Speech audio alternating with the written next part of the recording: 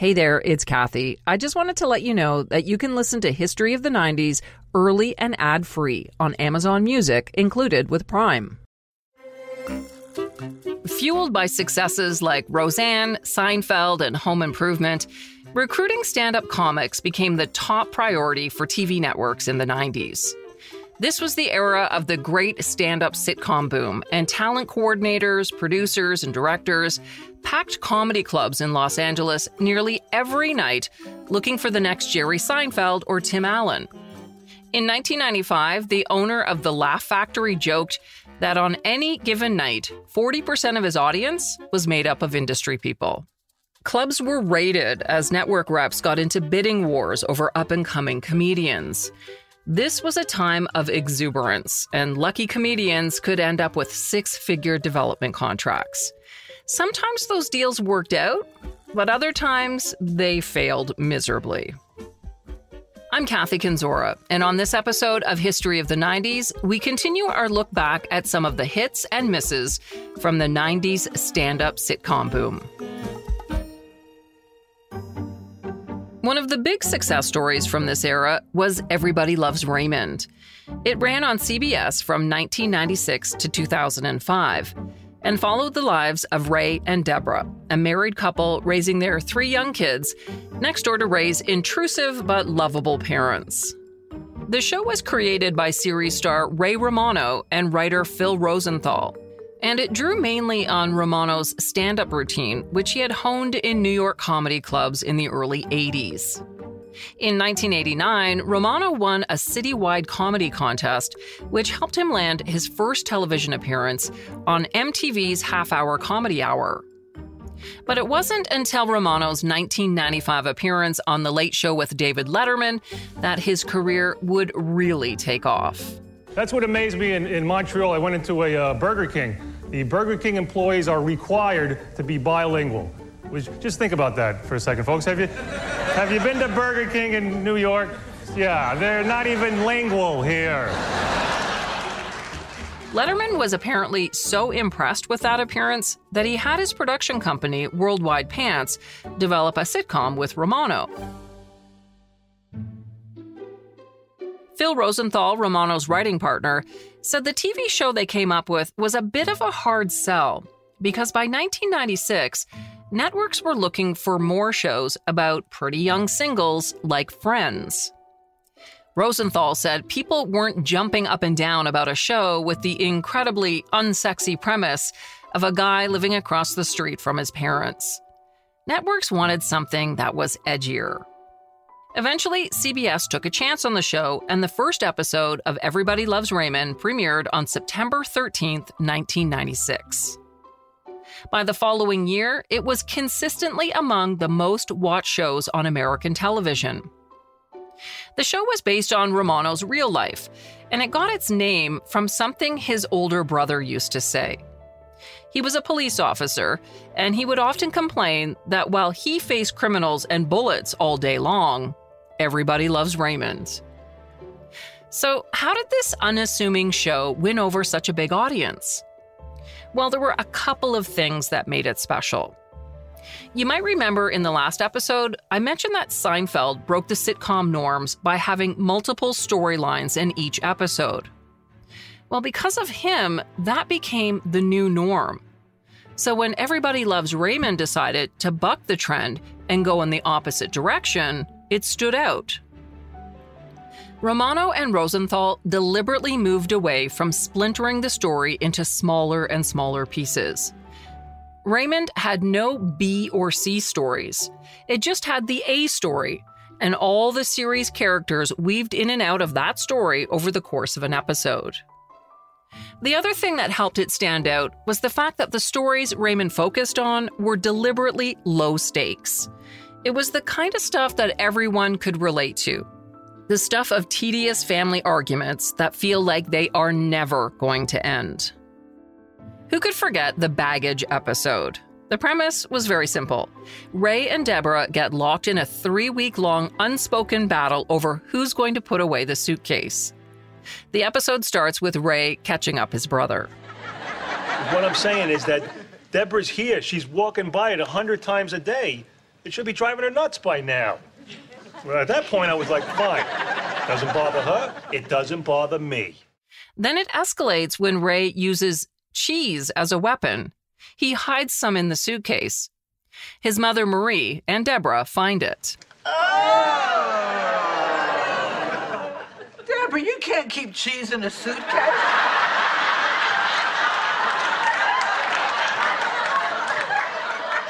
I didn't put it there, Marie.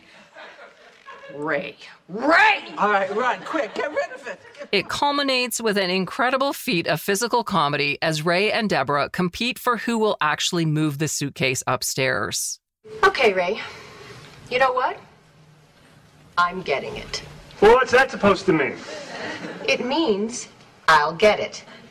I'll be the one who got it. Oh, no.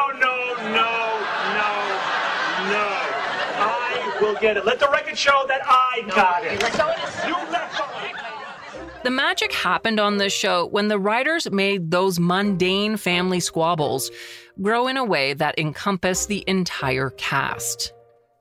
And that particular episode, well, it's been named by critics as one of the best episodes of Everybody Loves Raymond, and it won the Primetime Emmy Award for Outstanding Writing.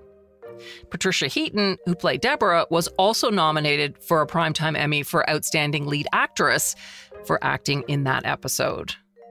And that brings me to my next point. Everybody Loves Raymond was filled with a roster of gifted performers. Like other comedians with their own TV shows, Romano wasn't the world's greatest actor, but he got better as the show went on. Patricia Heaton was perfect right from the start as Romano's wife, and Brad Garrett, as his sad sack older brother, had a huge presence with his big frame and deep, deep voice. But let's be honest, the show's secret weapon was Peter Doyle and Doris Roberts as Ray's parents, Frank and Marie. What's wrong? Nothing? What do you mean? I sense tension and anger. Maybe you're picking up your own scent.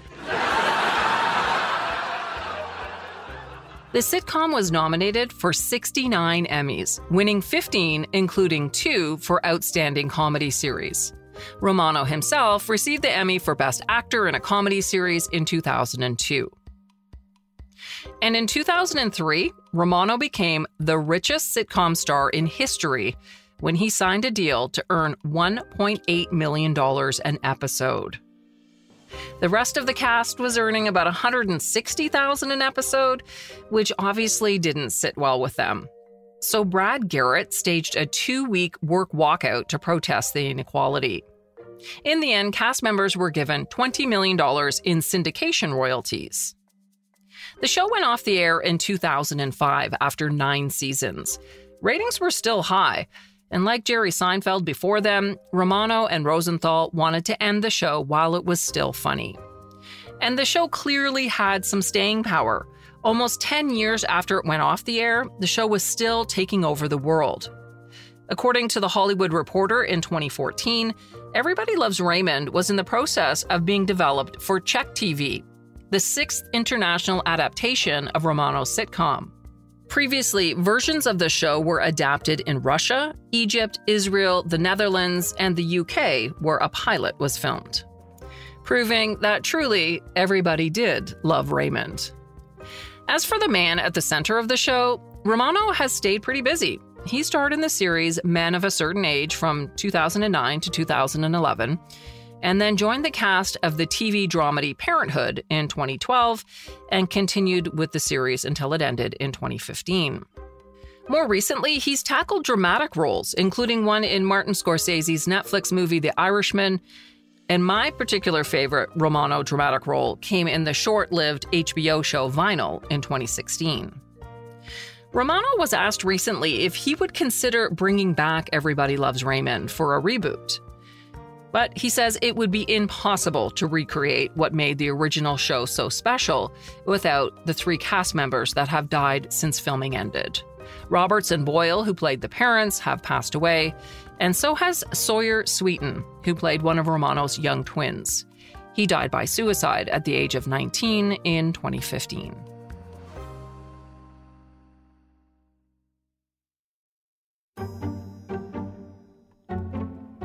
Another mainstay of the 90s was The Drew Carey Show, which ran on ABC from 1995 to 2004, during the same years that Friends ran on NBC.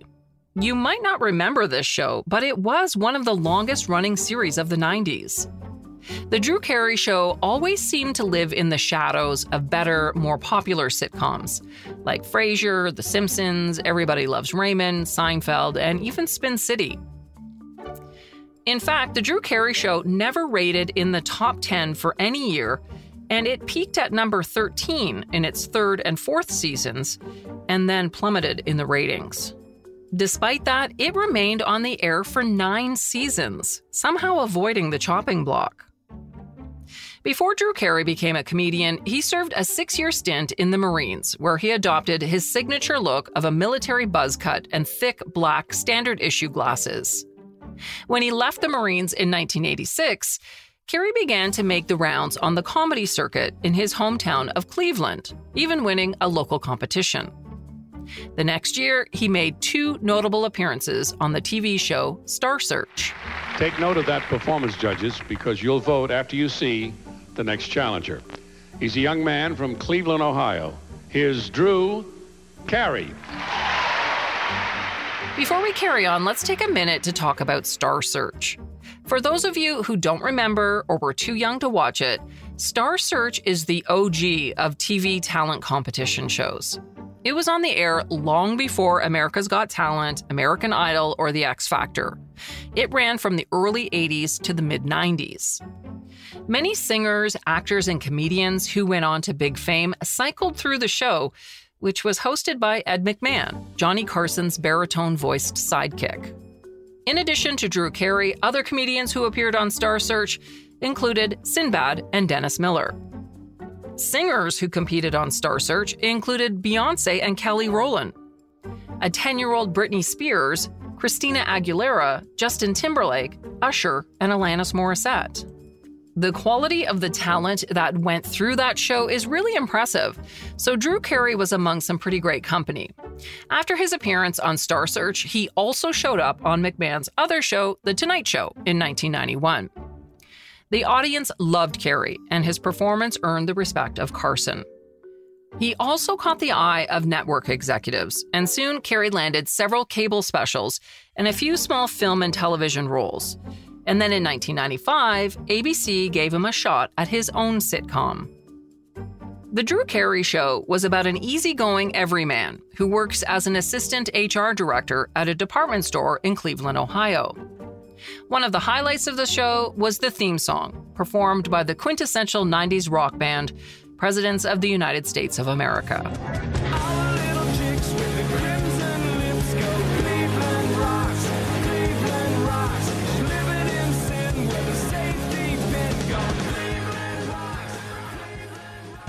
The show's ensemble cast included future late-night talk show host Craig Ferguson, who played Drew's nasty boss, and Kathy Kinney, who played his vindictive secretary, Mimi Bobek.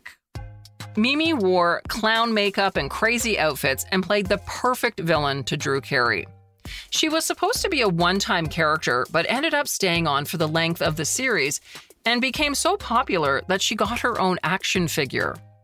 If you don't remember her, look her up. I promise you won't be disappointed. Actors Ryan Stiles, Diedrich Bader, and Christian Miller rounded out the cast as Drew's oddball friends. The show was created by Carey, of course, but it also had a co-creator, Bruce Helford, who helped produce Roseanne. And the Roseanne influence is pretty obvious. Both shows have title characters from the Midwest who are barely hanging on to the lower rungs of the middle class. And both unapologetically love their modest blue-collar lifestyles. If I could have everybody's attention, we put together a little song and dance in honor of Drew. It seemed like a good idea last night when we were drunk, and, well, it's too late to stop us now. So, a 1 and a 2. You stick your poor ass in, you stick your poor ass out, you stick your poor ass in, and you shake it all about. You do the going broke because you're going down the tubes. That's when we both passed out. Hey! And a bit of trivia for you. One of the writers on The Drew Carey Show was Paul Lieberstein, who famously went on to play Michael Scott's nemesis, Toby, on The Office.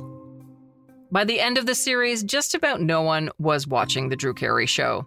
In fact, the only reason there was even a 9th season at all was because ABC was contractually obligated to air one, which meant that all 26 episodes of the 9th season were burned off over the summer, often 2 a night. The cast did okay. They went on to perform in a number of movies and TV shows that you are most likely familiar with. Diedrich Bader is probably best known for Office Space, but he had some notable reoccurring roles in Better Things and Veep. Christian Miller went on to be a great villain on Scrubs and the feisty next-door neighbor and best friend in Cougar Town. And Ryan Stiles is best known for his role on Whose Line Is It Anyway? Remember that show? In 1998, while The Drew Carey Show was still on the air, Carey began hosting the American version of the wildly popular British improv show Whose Line Is It Anyway?, which, in addition to Stiles, featured comedians like Colin Mockery and Wayne Brady. 3 years after The Drew Carey Show went off the air, Carey was tapped to helm the CBS game show The Power of 10.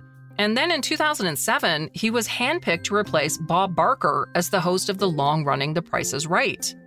He now reportedly earns $1 million an episode as host of the game show.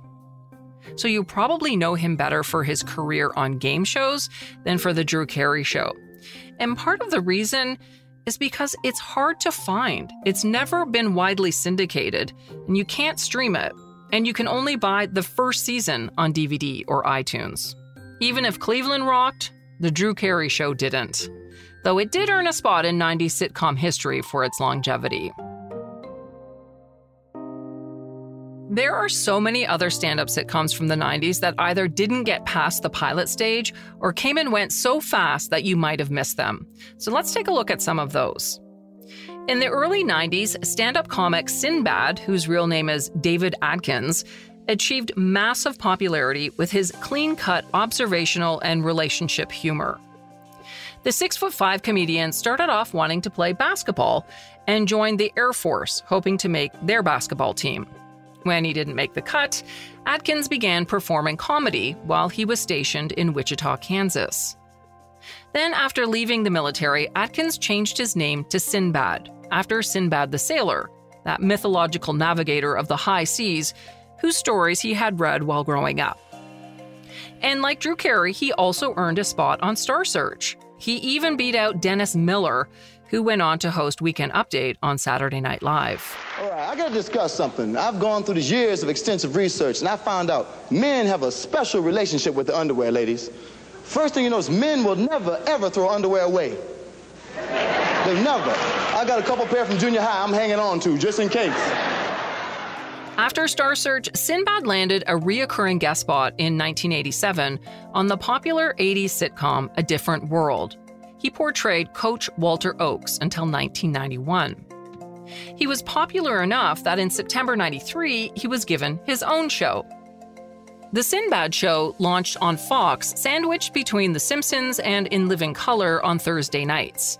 Not a bad spot for this good-hearted comedy about a 35-year-old bachelor played by Sinbad, who takes on a couple of foster kids. All right, Zena. Our first assignment for sewing class is to make a dress, okay? You ready for that? The question is, should I make a dress for you or me? You can't wear a dress, David. Who says I can't wear a dress? In high school, I was voted boy with the best body to wear a dress. Despite Sinbad's success on the comedy circuit and on A Different World, his show never really found an audience. A 1993 review in Variety said the trouble was that most of the material was predictable or recycled. The Sinbad Show was canceled in April 1994 after just one season. This was one of several shows with a predominantly black cast canceled by Fox around that same time. Fox, which initially seemed to have gone out of its way to design programs that were attractive to black viewers, began the 93-94 television season with 6 black series. By the end of that season, Fox was left with just 2, Martin and Living Single. Plus, there were a couple of series with black co-stars. Activist Jesse Jackson protested the cancellations and called for a boycott of the network for institutional racism. But Fox maintained that the series were low-rated and the decision to cancel was not racially motivated. At the time, LA Times columnist Howard Rosenberg pointed out the irony and injustice that Fox was being criticized over the cancellations. The only reason Fox was able to cancel so many Black series in '94 was that it had them in the first place, something that the other big networks had very few of at the time. Rosenberg went on to say, one of TV's biggest disgraces is that white programmers rarely extend the airwaves to Black drama series, and even less rarely to Latino or Asian series in general. Which brings me to our next show, ABC's All-American Girl. The show, starring Margaret Cho, was the first Asian American sitcom to air on network television. Cho grew up in the Haight-Ashbury neighborhood of San Francisco, where her parents owned an independent bookstore. As a teenager, she began performing stand-up at a comedy club next to the bookstore and was financially independent by the age of 16. Her routine, which was loud, raucous, and unapologetically crude, was based on her family relationships and her experiences as a first-generation Korean American. My mother is convinced that everybody in show business does drugs. She's like, oh, you cannot go to the club because they take the drug. The people, they take the cocaine, and then they take the D. What is it? The D, the L, the D, the D, the D, the D. Mom, it's LSD. How do you know that? Before landing her TV gig, the rising star toured the comedy circuit, opening for some pretty big acts, including Jerry Seinfeld and Bob Hope. She also made frequent appearances on The Arsenio Hall Show. Then in 1994, after winning the American Comedy Award for Best Female Comedian, ABC offered the young outspoken comic her own sitcom. All-American Girl was loosely based on her stand-up routines, and it told the story of a modern 23-year-old college student living at home with her traditional Korean-American family. When the show debuted on September 14, 1994, it seemed Cho was on her way to next-level fame. But instead, the show was widely panned by critics. They said it was full of bad jokes and boring storylines that endorsed rather than shattered ethnic stereotypes. Margaret, do you know why I encourage your brother to become a cardiologist? No. Because I always knew that one day you'd give me a heart attack. What are you wearing? Funny how fashion come back. Your uncle in Seoul have a concubine who dressed just like that. Asian American viewers held their breath prior to the show's premiere, hoping it would finally offer something that broke away from decades-long racist depictions of their culture. They were deeply disappointed. The show was unceremoniously canceled after its 19-episode run due to poor ratings. Cho has said in recent years the problem was that she did not have creative control over the show. She said that ABC's interference turned her personal experiences into something that was unfamiliar to her. And it was really too bad.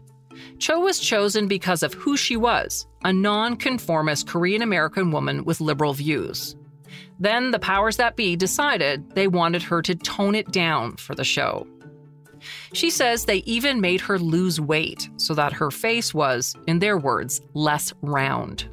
In her 2002 autobiography, I'm the One That I Want, Cho wrote this: "For fear of being too ethnic, the show got so watered down for television that by the end, it was completely lacking in the essence of what I am and what I do." And even though the show was a watershed moment, it took 2 decades for the next Asian American sitcom to hit the airwaves. Fresh Off the Boat premiered in 2015 and was loosely based on the memoir by Eddie Wong. It was the first series with an Asian American cast to film over 100 episodes and ran for 6 seasons until 2020. The cancellation of All-American Girl in 1995 sent Cho into a spiral of depression and drug addiction. But eventually, she found her way back to the stage, and in the past 20 years has pumped out comedy records, books, and a music album. She has continuously toured and hosted comedy specials, and even a couple of podcasts. The year before All American Girl debuted, another sitcom starring a popular female comic hit the airwaves. When the show Grace Under Fire premiered in September 1993, its star, Brett Butler, was the new darling of ABC.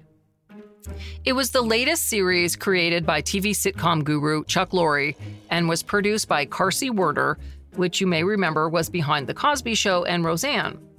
These are some pretty big names in sitcoms, and as a result, Butler and her show were expected to be the next big thing. Similar to Roseanne, Butler's character was a tough-talking blue-collar mom with touches of trailer park realism. Hey, Mom? Yep. Can I get a BB gun? No, Quentin, you can't, but don't lose hope. Maybe the nice folks at the orphanage will get you one. The show mirrored Butler's own life experiences, which included a traumatic childhood in Alabama, an abusive first marriage to an alcoholic husband, and years of working as a waitress in rundown bars. Butler got her big break after performing at the Just for Laughs Festival in Montreal, which became one of the main places outside of LA that TV executives would look for new talent. The festival is held in July, right as TV's annual development season is gearing up. So Just for Laughs became ground zero for deal making. Sometimes networks would get into bidding wars over comedians who had a bit of buzz, even if the networks had yet to meet them. Some of those deals worked out, like Butler's, while others didn't get past the pilot phase. Paul Brownfield, who was the TV critic for the LA Times in the 90s, remembers that era well. There was just this sense, I don't know, that you were, a week away from getting a deal that was going to turn into that was the dream anyway, into show. And there were certainly lots and lots of really talented people who made pilots that nobody ever saw, and then they kind of had to pick up the pieces afterwards and sort of figure out what's next for me. As for Butler, well, ABC was all in, even giving her show one of the most coveted time slots in prime time, right after Home Improvement. And it did not disappoint. Grace Under Fire vaulted into Primetime's top 10 in its first season, and it tied Frasier for the People's Choice Award as favorite new comedy series. For the first few seasons, the show and its stars seemed to be on top of the world, moored in the coveted berth after Home Improvement. The show averaged 21 million viewers a year, but by its last season, the audience had dwindled to half of that. So how did TV's next golden goose lay such an egg? Well, much of the show's demise is blamed on Butler's erratic behavior and substance abuse issues. Production sources told the LA Times in '98 that Butler wouldn't follow scripts, and that would force producers to cobble together episodes from whatever footage was usable. She was accused of frequent tantrums on set, cursing, and one time throwing a pop can at executive producer Tom Straw. As a result, the show began taping frequently without a studio audience. You may recall from the previous episode that working conditions on the set of Roseanne were pretty similar. But that show managed to stay on the air for 9 seasons.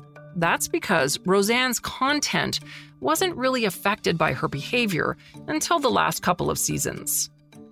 On Grace, producers said turning out coherent episodes became a major challenge. These difficult working conditions were also a nightmare for the other actors on the show. Before the final season began, John Paul Stewart, the 12-year-old actor who played Grace's son Quentin on the show, abruptly quit. There were reports that Butler hiked up her skirt and flashed her boobs in front of Stewart, and his parents felt Butler's behavior was detrimental to his well-being and pulled him out of the show. Production on Grace Under Fire halted in October 1996 when Butler sought treatment for what was reported to be an addiction to painkillers. The show was then halted again in August 97 when she apparently suffered a relapse. Then the show shut down for good in January 1998, 14 episodes into a 25-episode season. At the time of the break in '98, Carsey Werner issued a statement saying, "We have decided to suspend production on Grace Under Fire so that Brett Butler may have time to resolve personal issues." Ultimately, though, the show never came back. Butler fell into a downward spiral after the cancellation. In 2011, she revealed to Entertainment Tonight that she was living in a homeless shelter after years of substance abuse. Butler said she regrets the way she acted at the height of her career and hopes that people will forgive her. In 2013, she began a little bit of a comeback when she was cast in the Charlie Sheen sitcom Anger Management. And since then, she's picked up other supporting roles, including most recently playing Reese Witherspoon's mom in the Apple Plus series The Morning Show. You might remember the hits, and I may have reminded you of some of the misses, but we can't talk about 90s sitcoms without mentioning one of the bigger failures of the stand-up sitcom boom era, Bless This House. The show was completely unrelated to the more successful British sitcom of the same name and was created by Bruce Helford, the writer-producer from Roseanne, who also created The Drew Carey Show. This Bless This House starred Andrew Dice Clay. Up until 1995, he was known for being this notoriously foul-mouthed comic, and he was actually one of the most loved and hated comedians of the late 80s and early 90s. Little Miss Muffet sat on a tuffet, eating her curds and whey. Long came a Spidey, sat down beside her, he said, "Hey, what's in the bowl, bitch?"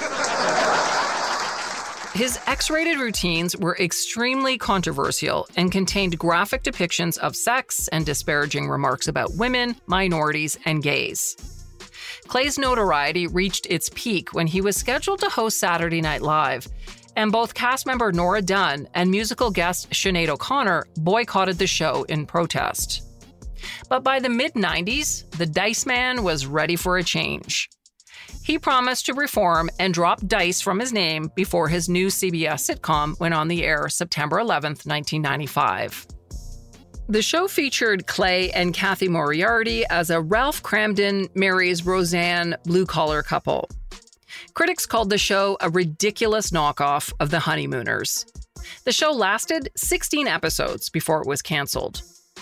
Clay immediately returned to doing his raunchy stand-up act in which he sneered at the show and claimed to be having sex with Moriarty. He proudly went on Howard Stern's radio show in 1995 to declare, "The Dice Man is back," and he continues to perform to this day. In fact, you might remember in 2018, he appeared in the film A Star is Born alongside Lady Gaga and Bradley Cooper. He played Gaga's character's father and beat out several high-profile actors, including Robert De Niro and Ray Liotta, for the part. Bless This House did not fare as well. In 2002, TV Guide listed it as number 48 on their list of 50 worst shows of all time. By the time Bless This House was canceled, the stand-up sitcom boom was already showing signs that it may have run its course. The market was completely saturated, and nearly any comic who was even a little bit funny had been scouted by the networks.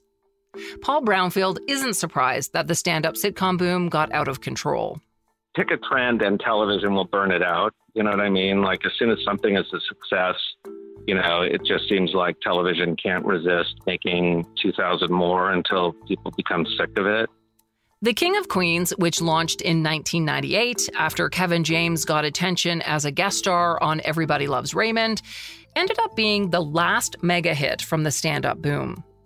And even though sitcoms veered away from shows based around stand-up comics, they still remained a mainstay through the 2000s, with shows like Arrested Development and The Office becoming the blueprint for successful comedies in the 21st century. Today, we're seeing fewer and fewer traditional sitcoms. The only half-hour TV comedies that consistently cracked the weekly top 30 in the past couple of years were The Big Bang Theory, Young Sheldon, The Conners, and Mom. Stack that up against the 1994-95 TV season, when 18 of the top 30 shows were half-hour comedies. But that doesn't mean comedy is dead. It's just different. Cable and streaming services have pushed comedy away from single-camera shows that are centered on a fixed set. Shows now tend to be grittier and often shot on location, including Amazon's incredibly funny Fleabag and one of my faves, Barry, on HBO. And of course, some of those 90s shows we know and love are back in reboots. In addition to Roseanne, Will and Grace, along with Murphy Brown, have been rebooted. Paul Brownfield said, "We may criticize reboots for being unoriginal, but they make sense for networks." So I think it stems from that idea of, okay, well, if we say we're going to reboot Buffy the Vampire Slayer, let's say, I think is another important 90s show. But anyway, if we say we're going to reboot Buffy the Vampire Slayer, we know we're going to get press. We know we're going to get social media talking about it. It's an easy sell to like, is Sarah Michelle Gellar coming back? Who should play Buffy? If it's not it's like there's a lot of kind of natural dialogue that gets going. That's a lot easier to sell than a show that, might be 10 times more original, but nobody has heard of the lead, and you're, having to compare the premise to something else. As networks fight for audiences, there has been a new boom of sorts for comedians to make their jump to the small screen. YouTube and Funny or Die have replaced Johnny Carson. Comedian Issa Rae made the jump from YouTube to her own HBO show with Insecure. Broad City's Alana Glazer and Abby Jacobson had 5 hilarious seasons on Comedy Central. Streaming platforms have moved into traditional networks' turf and are spending millions to lock down Jerry Seinfeld, Chris Rock, and Dave Chappelle to their platforms. They're not creating sitcoms, but showcasing their comedy specials. Netflix can now make stars faster than networks can. Just look at the success of rising comics like Hannah Gadsby and Ali Wong. The COVID pandemic has put extra strains on networks trying to push for comic-centered sitcoms. Not only has it halted production on current shows, it's thrown into question the development of new ones. Stand-up comics, talent managers, and club owners are worried that the touring business will be wiped out and that it may never be the same. The fight for cable and network channels to stay relevant in this space will be a real challenge in the future. Thanks for joining me for this look back at some of the shows that made stand-up sitcoms so great in the 90s. If you've got an idea for a show, I'd love to hear from you.